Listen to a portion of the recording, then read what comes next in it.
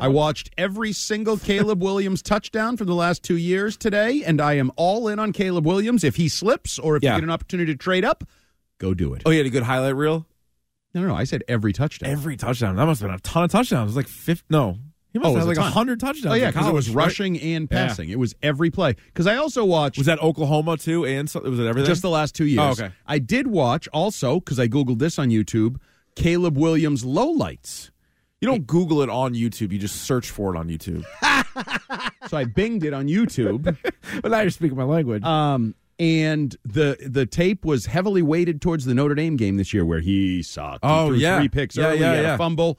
But I was like, what, that's all you could come up with? Because it took me 18 minutes to watch the touchdowns. It only took me like 4.5 to watch the lowlights. That's interesting. I think it's open season on Caleb Williams. I honestly do. Oh, it definitely I think people is. are magnifying everything negative about him, what he wrote on his fingertips, what he did with his...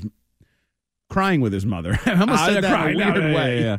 The fingertip thing, I could give a rat's ass about. Like Baker Mayfield grabbed his crotch. Baker Mayfield stabbed the field. Baker Mayfield, I love Mayfield, but some would counter that they don't like Mayfield. So I don't know if he's the best. He's back, baby. What was the fingertip thing? So he would write like F Notre Dame, like whatever, and so you could see it on his face. So when they'd zoom in on the ball, it would have like trash talk. It was like that since you don't like sportsmanship. I hate sportsmanship.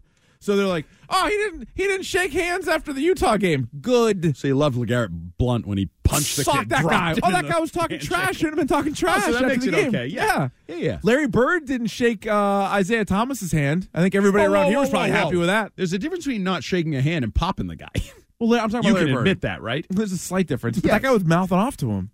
Yeah. No, I know. Well, what are you doing? Oh, so that's an excuse? But, Dad, he said something to me, so I popped him. This is what you teach in Pop Warner. If you're going to mouth off, keep your helmet on. Pop Warner? No, this is what you should teach in Pop Warner. Even the handshake line, we would always be told to keep the helmet on. Keep the helmet on. You don't know what's going to happen. Well, keep the helmet on. That's true, I think, in all of those physical sports. If you're watching the Twitch chat right there, you got a nice job by Zeke throwing up some Caleb Williams highlights. Yes. I like that. They're awesome. Guys and chucking it. 617. Caleb Williams 779 is Ryan Leaf, you jackass. A, he's not. And B, why am I a jackass? Because I have an opinion that's different than yours? Because you think Caleb Williams is going to stink, and I think Caleb Williams could be the next Patrick Mahomes? No, I think that was actually pretty effective, because if he didn't say jackass, you probably wouldn't have read it. Touche. Yeah, he knows what he's doing. Yeah, well played. But Caleb Williams' bad season also got a little overblown, I feel like, because he played 2 fewer games than he did the year before.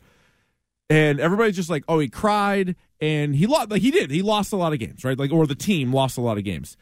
I wonder how many people know what like the touchdown to pick ratio was. Oh my God, I went into that thinking it was going to be horrible. He threw 5 picks. Yeah, he threw 30 touchdowns. 3 of those picks came against Notre Dame. In the other 11 games, he threw 2 picks. His QB rating, which again is crazy, have a decent amount of fumbles too. There's no perfect player, but his QB rating, for whatever you want to use that, he's a metric douche. Diva tendencies. His QB rating was higher. You know who else had diva tendencies? The second half of Tom Brady's career, and he did okay for himself.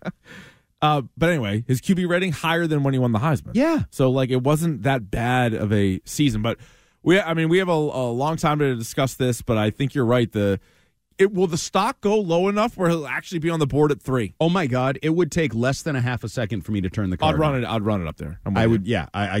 Because he may fail. Mm-hmm.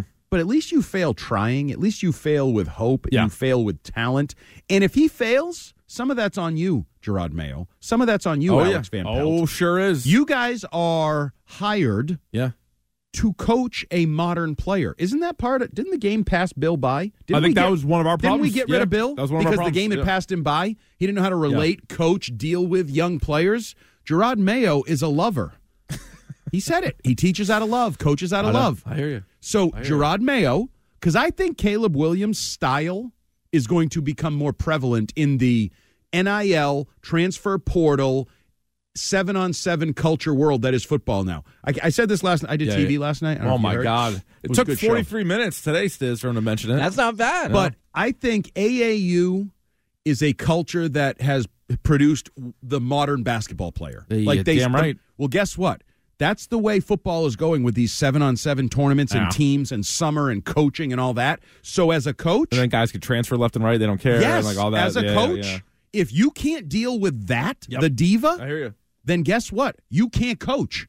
Go to high school. Go pre-NIL places. And maybe Jeff Hathley said, "No, I can't do it. I got to go to the pros." Seriously. But I think you are going to have to prove that you can deal with the Caleb Williamses of the world if you want to be a coach.